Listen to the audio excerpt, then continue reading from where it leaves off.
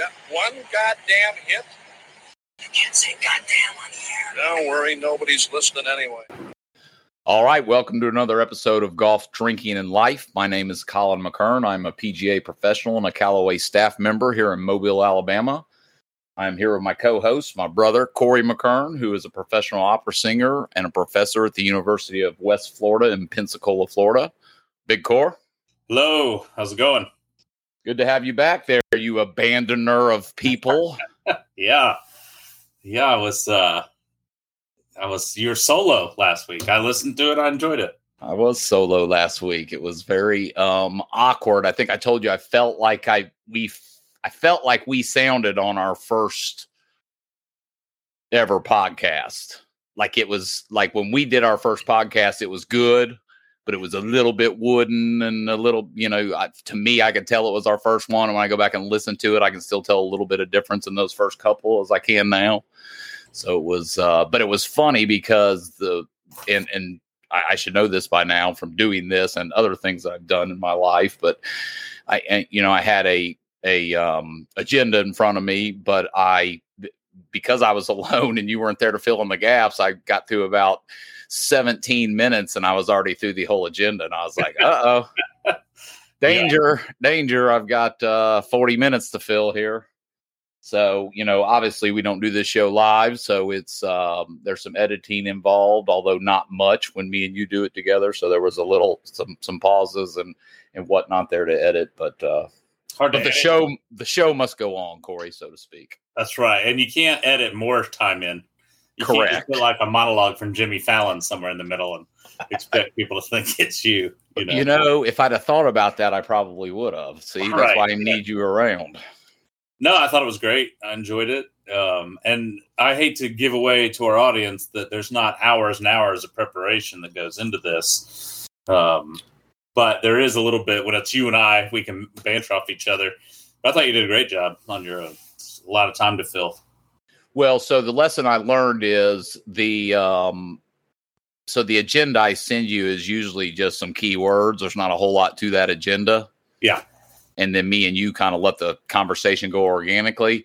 If you're doing it by yourself, my suggestion would be to have a more detailed agenda. Yeah. Because it's not going to flow organically. You have to make it do that. So, it's funny. It seems easy. I mean, what we do, we do for fun and we do because we enjoy it. But to have to fill, Paul Feinbaum's show, Dan Patrick, those guys that really do radio, to fill 4 hours a day with content and make it entertaining and make it relevant that's a Herculean task. So you got to think. So there are a lot of radio shows, sports radio shows that have one guy doing them.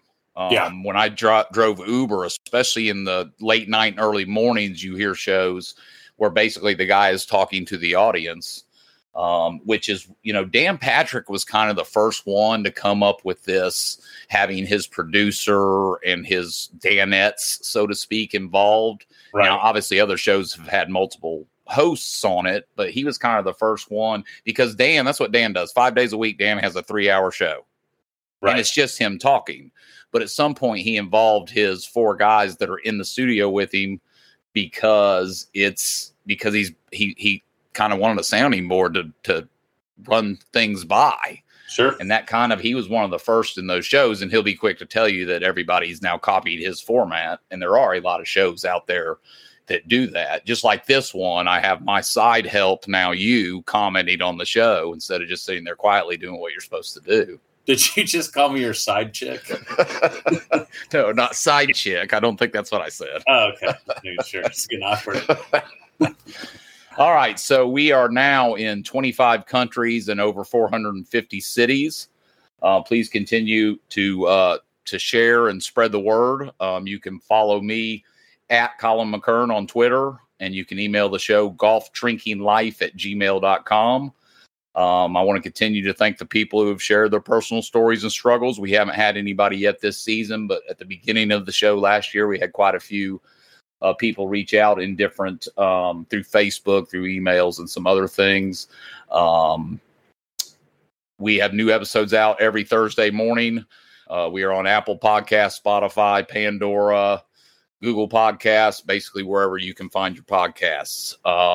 If you have not listened to the show before, season 1, episode 1 and 2 really give the background of the podcast as to why we started this. I am almost 2 years sober now after nearly dying from a addiction to alcohol. So doing it by myself last week, it was interesting because there was also a lot of golf news last week, which and the golf news continues to come with Phil Mickelson this week, although no answers are coming out of this. But now, as of either Sunday night or Monday night or yesterday at some point, it has come out. And I say it's come out. He appears now on the list of defending champions at the Masters that will not be playing, which is interesting. Neither Augusta nor Phil Mickelson has commented on this. Right. And very surprising to me. I thought Augusta would be a very nice, safe place for him to make his return to golf. Somebody pointed out to me that, well, he probably just didn't want to get heckled by the crowd the whole time. But Augusta's a little different about that. First of all, they absolutely love him at Augusta. But also, Augusta's known for the crowd not being quite as rambunctious as other golf tournaments crowds. So a lot of questions. This raises even more questions than it answers. Well, yeah. First of all, what are people going to boo Phil Mickelson at the Masters? That would seem odd. Yeah, I don't find that as a legitimate excuse because, number one, the Masters is still 2 weeks away. So if he's not suspended by the PGA Tour, then it would make sense to play a PGA Tour one of these 2 weeks before the Masters and then play the Masters. Number one, for warm-up purposes, but number two, to go ahead and get all that initial stuff out. Yeah. Play an event, if the crowd's going to boo you and heckle you a little bit, get that out of their system kind of thing. Sure. If I'm playing in a golf tournament, if I'm playing in the Masters, I'm going to play in a couple golf tournaments leading up to the Masters to get ready for the Masters, correct? Correct. So therefore, the Masters isn't going to be my debut back after all this anyway, and I'm not going to have to worry about it. It's very weird. It'll be interesting to see the news that comes out today and tomorrow or leading up to the Masters as to why he's not playing. The PGA Tour does not tell you when players are suspended. If he was suspended from the PGA Tour, the Masters would uphold that suspension. I'm not saying that's what it is, but it certainly seems to be leaning more and more that way in my mind. Yeah, this whole thing's fascinating because a couple reasons. Number one, I said this to you over text, but the very idea that the PGA Tour, to me, is forbidding players to play somewhere else, a competitive tournament in the United States, is sort of ridiculous because all those guys on the PGA Tour are independent contractors. So it's a symbiotic relationship. Yeah, the PGA Tour has done a lot for players because it provides a framework. But let's be honest, people pay to see the players. They're not paying to see the commissioner. And there is no protection for the golfers. So if you're a golfer and you break your leg, a la Tiger Woods, there's no, that's it. You don't work. You don't make money. Well, it's interesting that you say that you bring up that specific point because I was talking about this yesterday because I'm on the exact opposite side of this than you, the more I've thought about this since you brought this up. Yeah. So my boss, Lawrence, we were talking about this yesterday, and he brought up the fact that there was a player recently who was on the PGA Tour's injured list. And I think he when you get injured on the PGA Tour, they give you a certain amount of medical red shirt, so to speak, time. It's not really a red shirt, but they give you a leave of absence for medical, and it doesn't count against your exemption. But what I didn't know is, and this guy had said that while he was hurt and couldn't play the PGA Tour was paying him $15,000 a month while he was injured. Well, and taking time off. So there are some, yes, they are independent contractors, but you use people use independent contractors all the time. So if you are using an independent contractor and he decides that week 3 into your job, he's going to go down the street because the neighbor's going to pay more money, he's going to go work on the neighbor's pool on week 3, but he'll be back week 4, you very well might fire him because you need him to work on week 3. You can fire that independent contractor for any reason. And if he decides he's going to go work on the neighbor's pool for a week, then you might very well fire him because you're going to be scratching your head saying, wait a minute, I hired you to do a job. I don't know. I don't think it's that clear cut. I mean, the PGA Tour does a lot for these players, and why they might not be making a salary, because you know there is an extra thing in here, be it that if you're a PGA Tour player and you miss the cut, you do not get paid that week.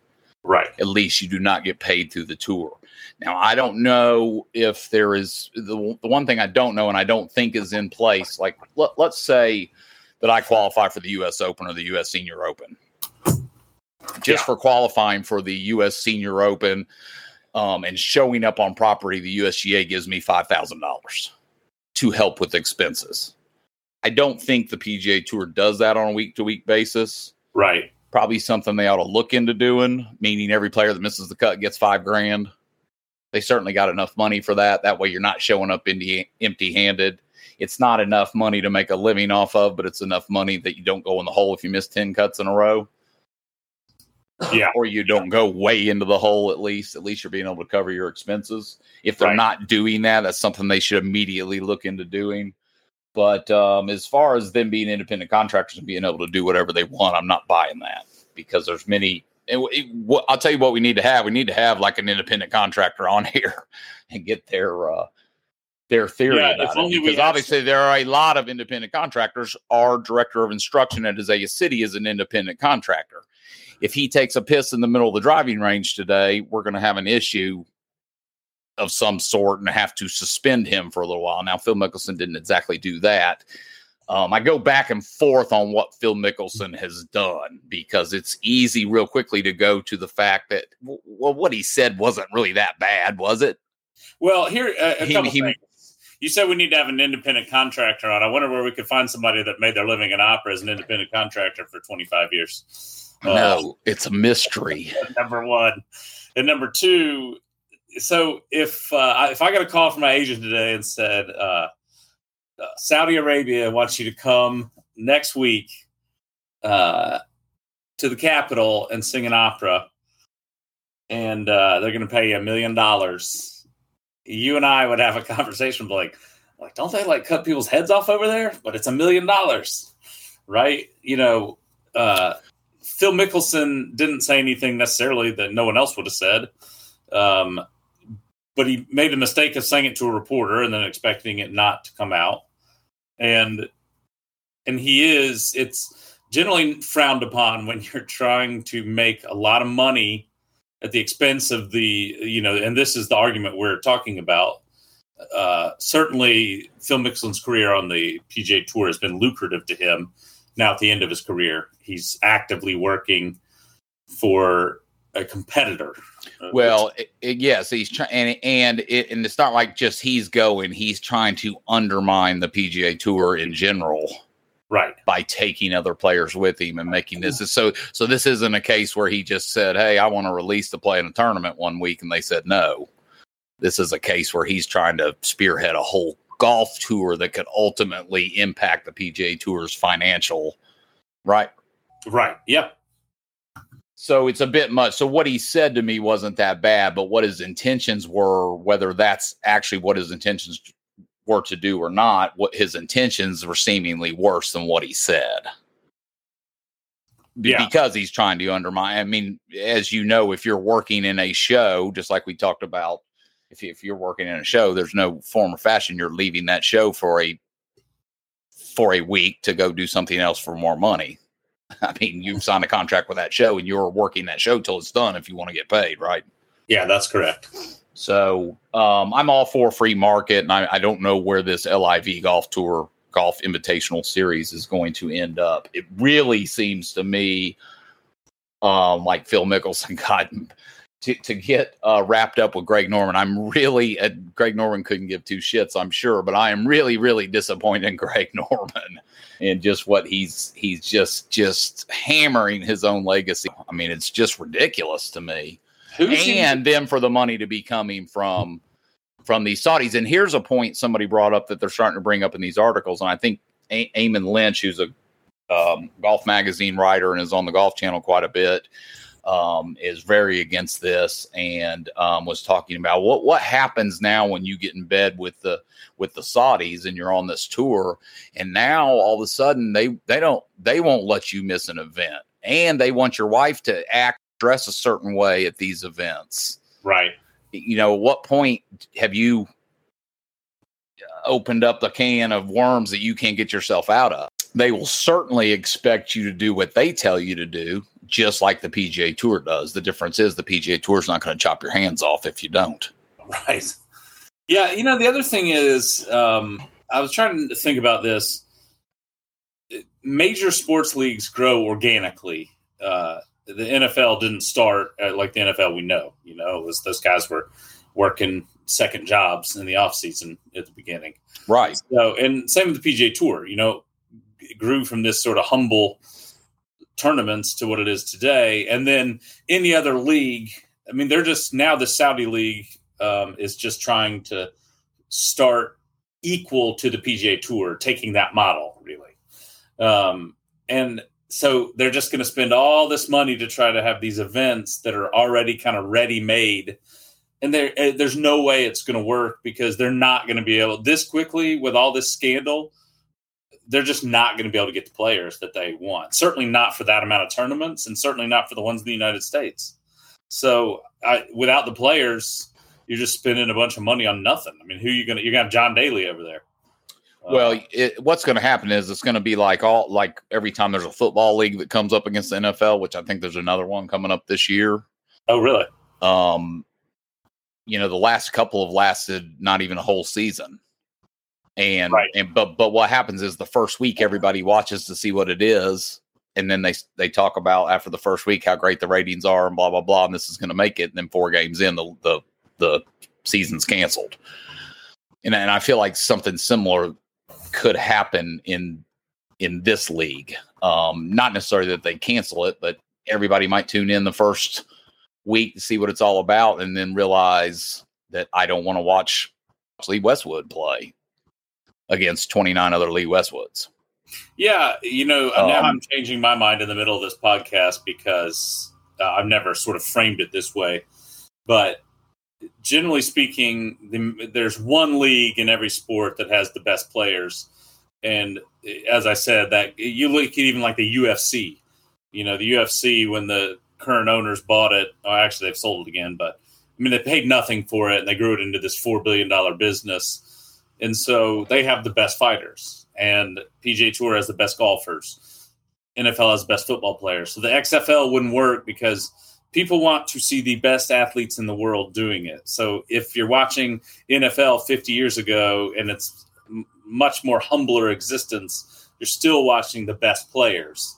So the XFL doesn't work because people don't want to see fireworks and crazy uniforms and cheerleaders that do some crazy routine. They want to watch the best players. It's not all the concessions and the stadiums are fine, but really you want to go out there and see the greatest competitors in the world play football or golf or whatever your sport. And so unless they're going to totally try to put the PGA Tour out of business, they're not going to have them. Yeah, it's, you know, and here's a third side to this that we haven't even thought about with this announcement about Phil not playing in the Masters is maybe Phil reached out to the Masters and said he's not playing for personal reasons this year, and he's going to come out guns blazing, full bore, backing this LIV tournament series. Yeah, maybe. Or invitational series, because you would certainly be a hypocrite to play in the Masters and then in June play in this LIV thing, wouldn't you? Yeah, you would. I don't think it's going to be something that extreme. But one thing that would nip all this in the bud is if the majors as a whole or the Masters itself will just come out and say, we're not going to, if a player jumps ship to go to that, then we're not going to we're not going to invite him to the Masters. I don't think the Masters will come out and say that, because the Masters is going to keep their mouth shut and I'm sure wait and see kind of approach. They don't want to come. They don't want to be. They're not the organizing group of golf, so they have their tournament that they run, and they work in conjunction with the other tours and majors, but they don't want to bully in that arena unless they absolutely have to either. Yeah, sure. So just interesting. It'll be interesting to see what comes out of this. I'm shocked that there's been no announcement from Mickelson's camp or Augusta. It's a pretty big thing for there to be no answer as to why. Whether it's real answer or a fake answer. I mean, it's been 24, 48 hours now, and there's been no explanation. Yeah, good point. I mean, he'll do. I mean, he's probably due to sit down with somebody and have some kind of interview. Yeah, I would agree, and it'll be interesting as this rolls in. But hey, I don't know how this works with they say no press is bad press. Well, this golf tour is certainly getting a lot of press, isn't it? Yeah, it sure is.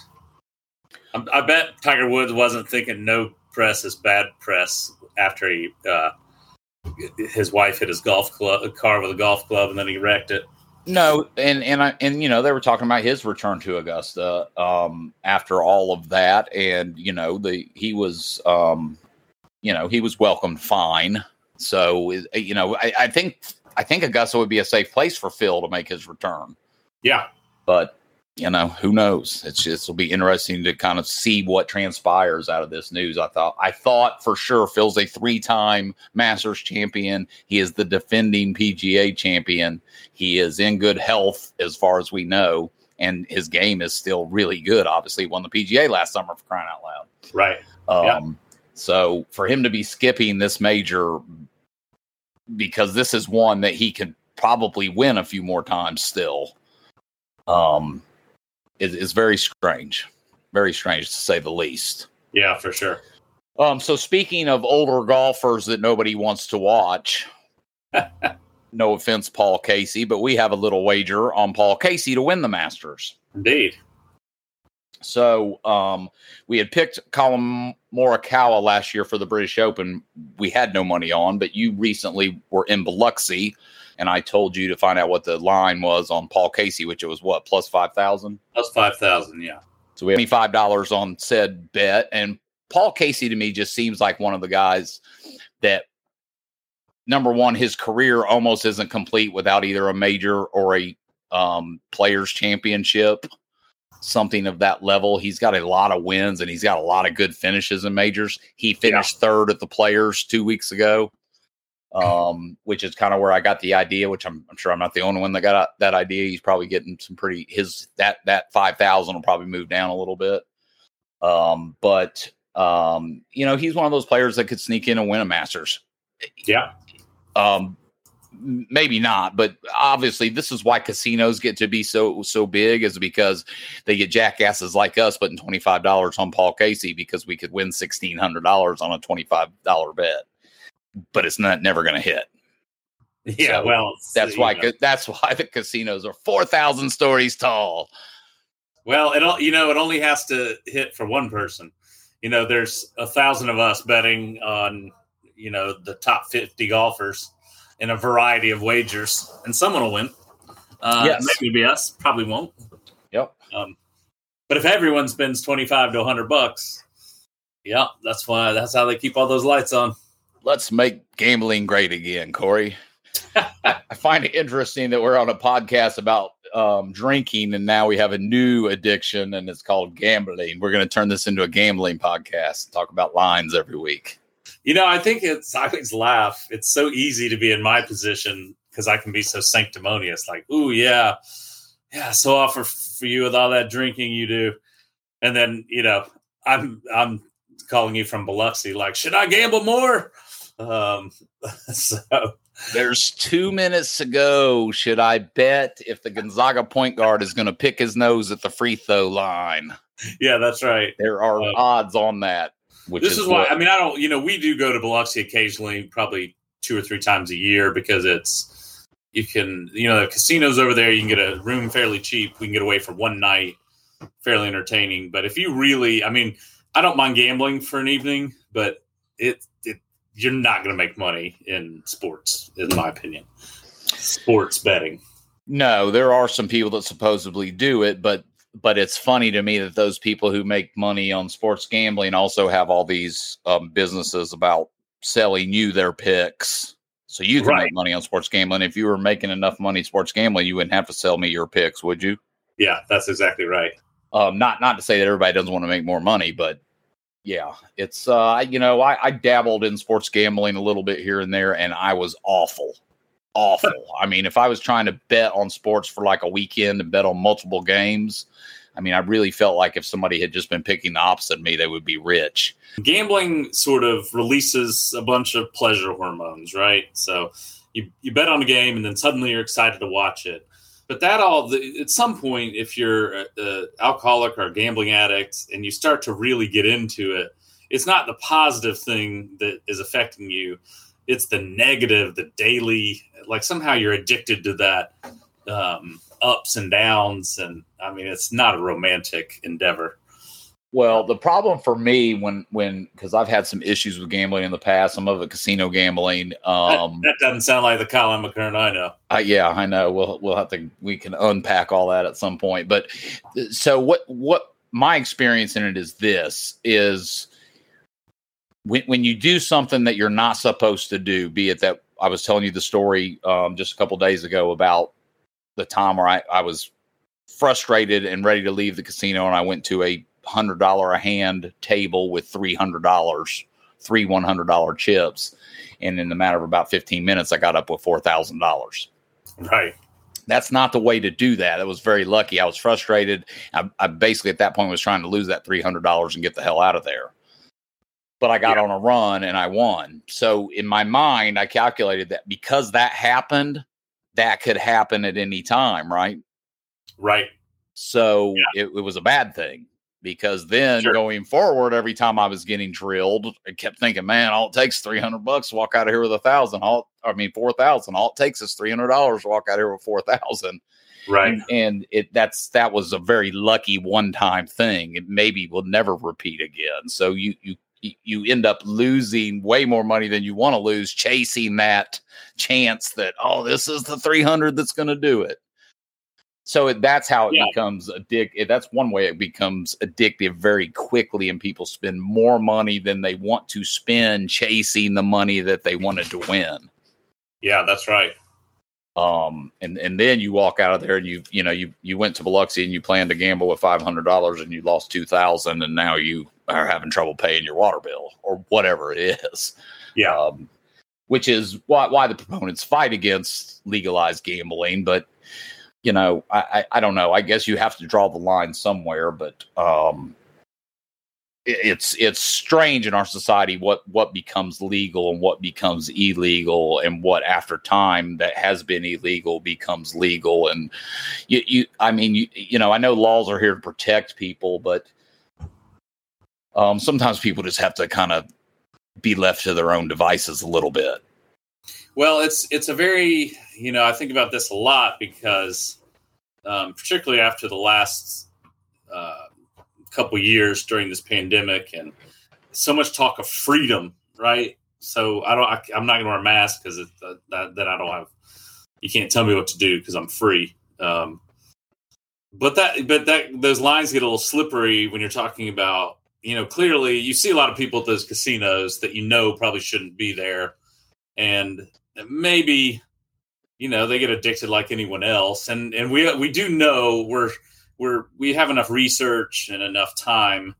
Like, we all now realize addiction is not just willpower, right?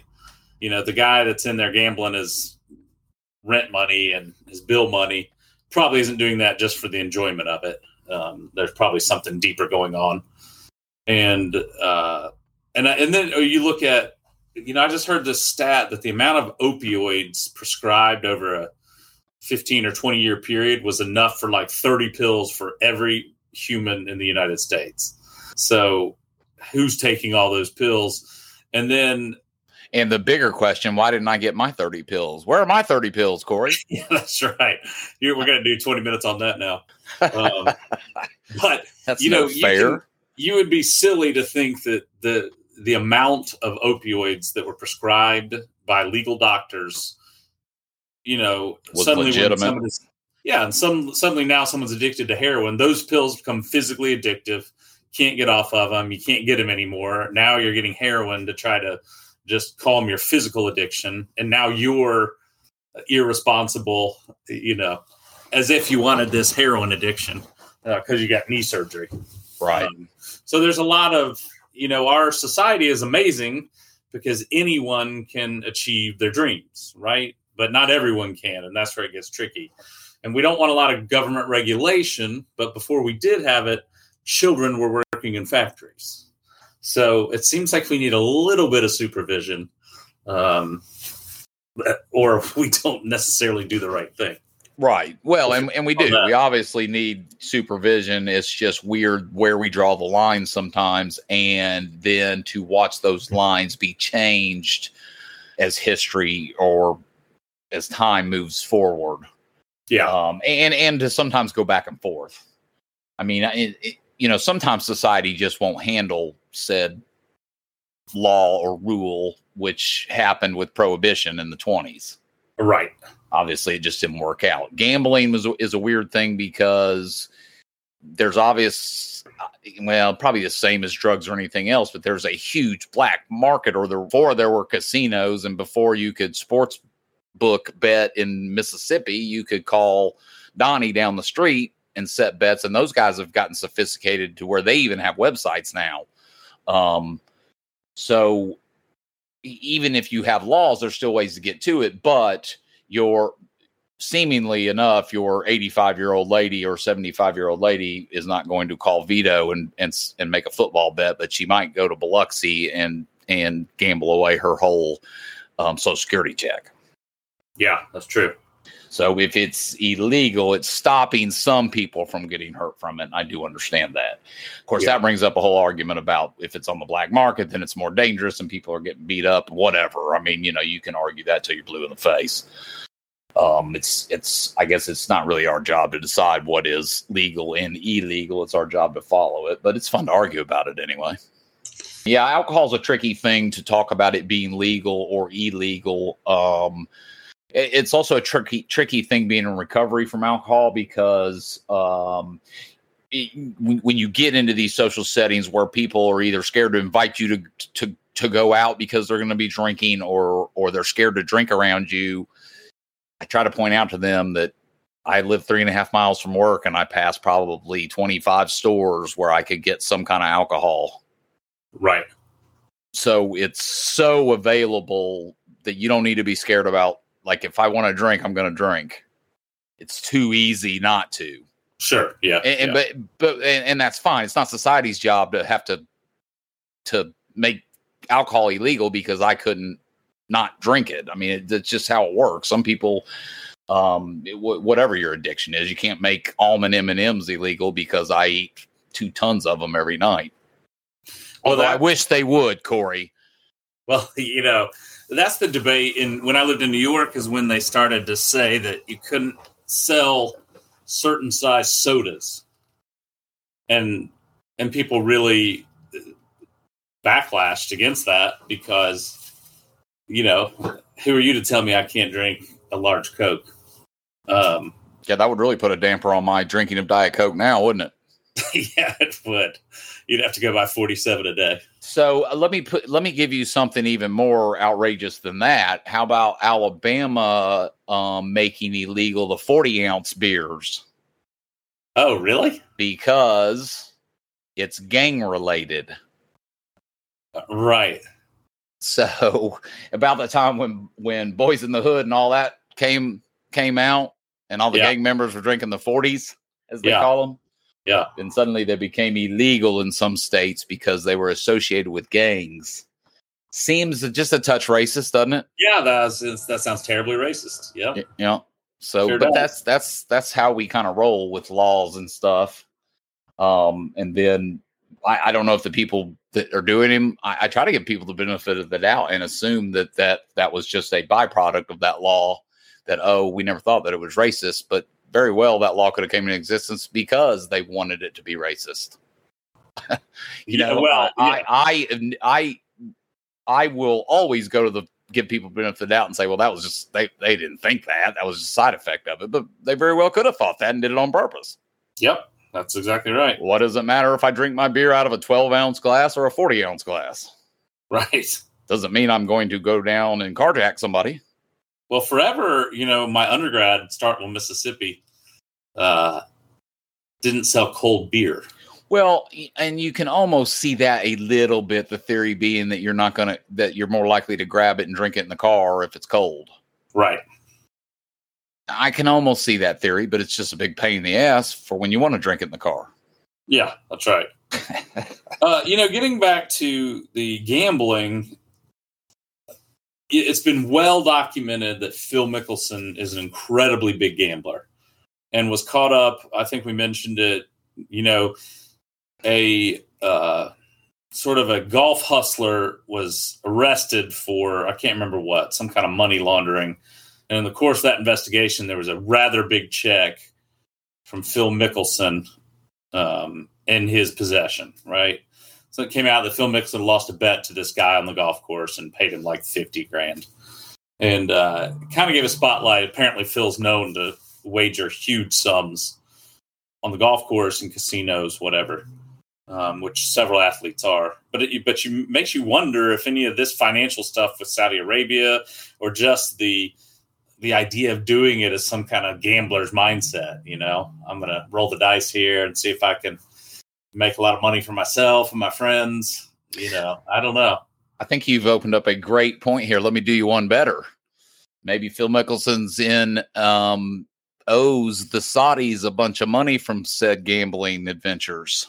Well, I wondered that. I mean, I started to think that. Or somebody very prominent. Yeah. Because just because you have $800 million doesn't mean that you can't get in a problem with gambling. That's right. It's just on a bigger scale. So that's a great point that I never, ever thought about, Corey. Breaking news here on Golf, Drinking, and Life. Phil Mickelson, huge gambling problem, owes the Saudis money and is going to get his head chopped off if he doesn't get this tour going. That's my theory.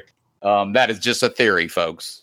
But no, you do bring up a good point. You never know what the hell's going on behind the scenes, and all this quietness makes theories like this come out, does it not? It does, yeah. Have you ever seen a more major sports announcement being handled with less information? No. That's a pretty major announcement, isn't it? That Phil Mickelson's not playing in this year's Masters? Sure is. If he had a hurt foot and withdrew, there would have been a press conference by both sides probably already. Yeah, that's right. So it's very strange to me with what's going on that there has been no comments, official comments. Yes. I want to say one thing about Tom Brady, and then let's get to some opera. We're running low on time here. Okay. So this is a cautionary tale for all of you athletes who are ever thinking about retiring. Whenever you're thinking about retiring, you're not 100% sure you're going to retire, don't use the fact that you're going to want to spend more time with your wife and children as the reason. Because then you look like a complete dick fuck when you unretire 3 months later and that you don't like your family at all. Am I correct? You're correct. If there's any chance you're not going to retire, and especially if it's only going to be for 2 months, don't use your wife and kids as a reason. Plus, do we even believe? I mean, Tom Brady is ultra competitive, one of the best athletes in history, seemingly a very competitive guy. Do we expect that he would retire and then just walk his kids to the park and make pancakes all day? Like, I'm sure. Yes, that's what I expected, Corey. Yeah. Yes. I expected him to be holding hands and frolicking in the park. Yeah, I think he'd probably do other things anyway. I'm a little worried that he's had such a great and long career, and I would hate to see him get some kind of major injury. He's pretty well protected and has played relatively pain and injury free, unlike somebody like Peyton Manning, who suffered with a lot of injuries. Yeah, I agree. I agree. And plus, what else do you have to do? I mean, what else do you have to prove? I mean, maybe he just doesn't want to quit playing because he enjoys the process of it. And I understand that. But it's easy for us to sit here and say, well, you've done everything you wanted to do. Why do you keep playing? I mean, I don't know. It's if somebody told me tomorrow you need to retire from golf, then I would be like, well, what the hell am I going to do for the next however long I live? Now it's a little bit different being an NFL player and having your body sacrificed in front of all those big, strong guys. I understand that, but it usually doesn't end well when these guys don't retire on time. Not to say that they have some kind of crushing injury that hampers them for life, but that can happen. But they usually don't. When they usually keep hanging on too long or keep coming back, they don't go out necessarily on top. I think Tom Brady's going to go out on top no matter what. Even if Tampa has a 4-win season this year, it's going to be a crappy way to end his last season, but he still has enough, obviously, good stuff that he's done that it's not going to outweigh. But it'd be shitty to come back and have a 4-win season and then end it that way. Yeah, that's right. Not to say that that's going to happen to Tampa, but all right, Corey, any opera stories today? Well, you know what we didn't. Opera is great and all, but I think rather than opera today, we should talk about your tournament. Oh yeah. So I don't even, did I mention on the last podcast that I was playing in a tournament this week? Yeah. So first tournament of the year for us was a 1-day stroke play event at Tiger Point in Gulf Breeze. And when I say for us, I mean the Alabama Northwest Florida PGA. So Club Pro 1-day stroke play event. It's open to PGA members and PGA apprentices in the Alabama Northwest Florida section. And just to clarify for the audience, this is also run by the Saudis? This is run by the Saudis, yes. It was a lucrative $6,500 purse. Yes. $1,200 to the winner. I mean, I had 5 years planned out of retirement with this win. So we went over there last Monday and played a practice round. Golf course is Tiger Point came online, I think, in the late 80s, mid 80s to early 90s. And it had 36 holes. The East course was designed by Jerry Pate. Very difficult golf course. It has water on 14 holes. It basically sits on a barrier island in between the bay and the ocean. So the wind can be wicked out there. And the wind was blowing Monday 15 to 25. And I knew it was going to be. And so the course was going to be difficult. And I knew that probably 77 had a chance to get a good check and that 72 probably had a chance to win it. Well, felt good. I was even par through 12 holes, had not missed a fairway, didn't miss a fairway all day. Was really pleased with my ball striking. Unfortunately, on my 13th hole, which was a par 5, I knocked it right down the middle, and I had 218 yards. This is the perfect example to all you golfers out there of no matter how hard you're focused and trying in golf, how 5 minutes can just make your whole day go sideways. And in this 5 minutes, I only hit one marginal shot. I had 218 yards into the green was my second shot. There was water in front of the green, but not really in play. I had 195 over the water, 215 to the middle of the green, 227 to the pin on the back left. I was trying to hit it in the middle of the green. I was a little worried about hitting it long and left because there was a crosswind. The water wasn't even in my eyesight. So obviously I knew what the yardage was over it. So I was aware of it, but it just wasn't in play without hitting a horrendous shot. And unfortunately, I hit a 4-wood and I hit just a touch fat. I still never thought the water was in play. But as it hung in the air a little bit, I thought, oh, man, I hope that clears the water. And it didn't. It missed clearing by about a foot. No big deal. I drop out from about 130 yards. Now I'm hitting my fourth shot, hit it on the green, have a chance for par, maybe make bogey. Well, I missed the green, had about a 30-foot chip, hit a poor chip up to about 15 feet. Now I've got a 15-footer for bogey, and I'm not as happy at this point because I really didn't want to make bogey. I certainly didn't want to make double. And I'm staring double right in the face. I have a 15-foot flat bogey putt. I 4-putted for 9. I marked every putt and took my time on every one of them. I didn't get mad and sword fighted, as we like to say in the golf world. And I knocked that first bogey putt about 3 feet by, knocked the 3-footer about 3 feet by, and missed and lipped out the last putt for 8. And so now I have done all this grinding and plotting and was even par. 2 under eventually won the golf tournament. 1 over finished second. So I knew I was right in the hunt, which I wasn't thinking about all that at the time, but it's very deflating. I went on to bogey 2 of the last 5 holes from there, tied for 15th, made a $25 check. So it looks like I'm going to have to work this week. Yeah, that's not even covering half a gas tank. But it just goes to show you, man, 5 minutes, that all transpired over about a 5 to 7 minute period. And I really, obviously I had a little putting issue there, and the greens were a little bit, so-so on the condition wise, but they were fine. They were rolling good.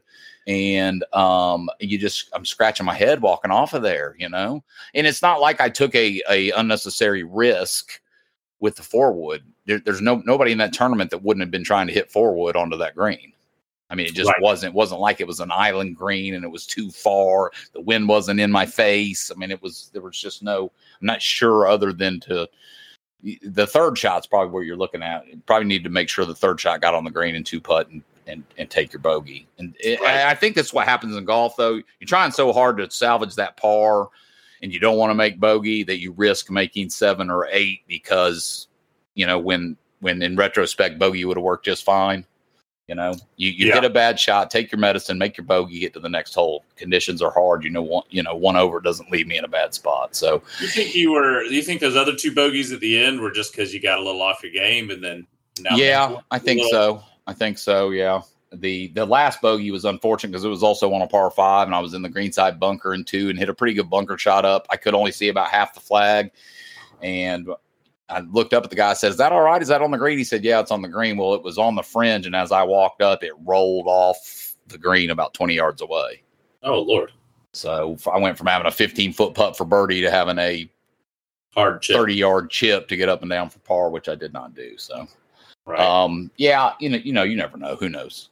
But in saying that, basically how I feel was I was 6 holes away from winning a golf tournament if things go my way, or if I had a couple swings over, and be it where I was 2 years ago, I'll take that. Yeah. I mean the thing for me but golfers are I'm going to say this probably about any event. The thing for me is I'm almost 50 years old. I just turned 49. I knew I had a good chance in this because it was going to be windy and it was going to be hard. And I play well in the wind. I can control my ball and hit it low. So for these open events that are open to any age players, it'll be 50 before I can play in our Club Pro Senior stuff. I don't know how many more events of those I'm going to have a chance to win because you have some really good young players. And I had a better chance to win on a golf course playing this difficult because of those conditions. So, but like I said, from where I was, I got to be pretty tickled with that. That's what you want to do in golf. I used to use the saying all the time: "There's nothing to get nervous about until there's something to get nervous about." Meaning, you don't need to be nervous on the first tee of a golf tournament because there's nothing to be nervous about yet. If you have 3 holes left of the golf tournament and you're in contention, now there's something to be nervous about. You still don't want to be nervous and play nervous, and so that's kind of my motto. So I put myself in a position to be able to be nervous, and that's what you want to do. The more times you put yourself in that position, eventually, hopefully, you're going to close the deal the way you want. And whether it's win or finish third or whatever it is, that's what you want to do, and that's why you play. Yeah. Right? Yeah, that's great, man. Congratulations. I mean, I know it's hard. I think you're right. Just getting out there. And, we took for granted the time from when you got really bad and you're drinking until the end where you're so sick. It sort of goes fast. I mean, you blink and 1 minute things are kind of normal. And then the next it's several years later and they're not. And same kind of thing, like 2 years ago. I mean, it's gone quick since then. In some ways that feels like last week. Yes. And it's hard for us to see how remarkable really your health transformation has been. We kind of take it for granted in some way. Well, and you think about all that happened 2 years ago, July, and it was probably until, it was probably that first 6 months. I don't remember necessarily when I even started playing back. So even though this happened 2 years ago, well, a year and a half since I've even been playing, or maybe not quite that. And at the beginning, that was sketchy at best, just trying to get through 18 holes. Right. And walking up and down hills. I mean, when I started warming up on the range, I looked like what's the old guy on the Simpsons? Mr. Burns. I looked like Mr. Burns trying to hit pitching wedges. I mean, I could barely swing it waist high forward and back to warm up. So I was playing the senior tees because I couldn't get to the par 4 greens and 2 from the whites. It's amazing that you. So it's a lot. Has I mean, I guess your love for golf is unquestionable because even in your darkest moment, like you would have just been out there with a walker, like just laying down on the green and trying to hit the ball toward the hole with your putter. You got an ambulance that day. You're like, take me to the golf course. One more round in. Well, I mean, there's a combination of things there. Number one, I work in the golf business. And number two, it's basically all I've ever done. And so what was I going to do? And now I'm not drinking. So I really need to fill up time. Like I needed golf. I'm going to tell you it's another reason why we do this podcast. Golf saved me in some way. Yeah. I'm not sure if I didn't have golf to do that this would be, I don't want to call this easy, but this wouldn't have been as easy as it has been without golf. Yeah, good point. And I worry about that every time I have any kind of ache and pain because I think, oh man, I don't know what I would do if I didn't have golf. Yeah. And I'm not saying I wouldn't find something else, but it's, golf has saved me in a way because I had something to try to get stronger for and to get better for. That sounds bad. Obviously, I have kids and people who love me and stuff like that. But I'm just talking about on a daily basis, too. No, it's definitely different. And I will get into a little bit. We got just a little bit of time. We picked 2 vocations that were basically from our, not hobby exactly, what we're good at, our talent, You're a talented golfer. You end up going to play college golf, and everything in your life came out of golf. You met your wife when you were in college playing college golf. You had your kids because of that, where you've lived places because of the jobs you've had in golf. Everything in your life is revolved around golf. And same for me in music and opera, right? Even from the time I was in band in high school till now, I've done nothing but spend my time making music. And I'm starting to transition from singing. So last week I went to Nashville Opera and worked with their young artists. I did a master class, which is they sing, there's an audience and I teach them. And then I gave them all lessons the next day. And it was kind of an interesting position to be in because I've done a lot of teaching, but not necessarily at that level where they're really good professionals. I've certainly done masterclass over the years singing with a company, but now that I'm moving in administration and that I teach full time, it's a little different relationship to that.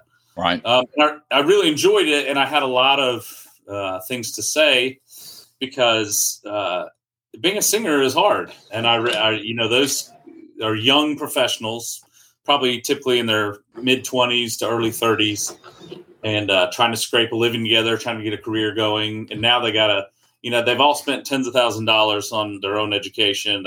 They study with some of the most reputable teachers in New York. And now they got me coming in to tell them all of my thoughts about their singing, right?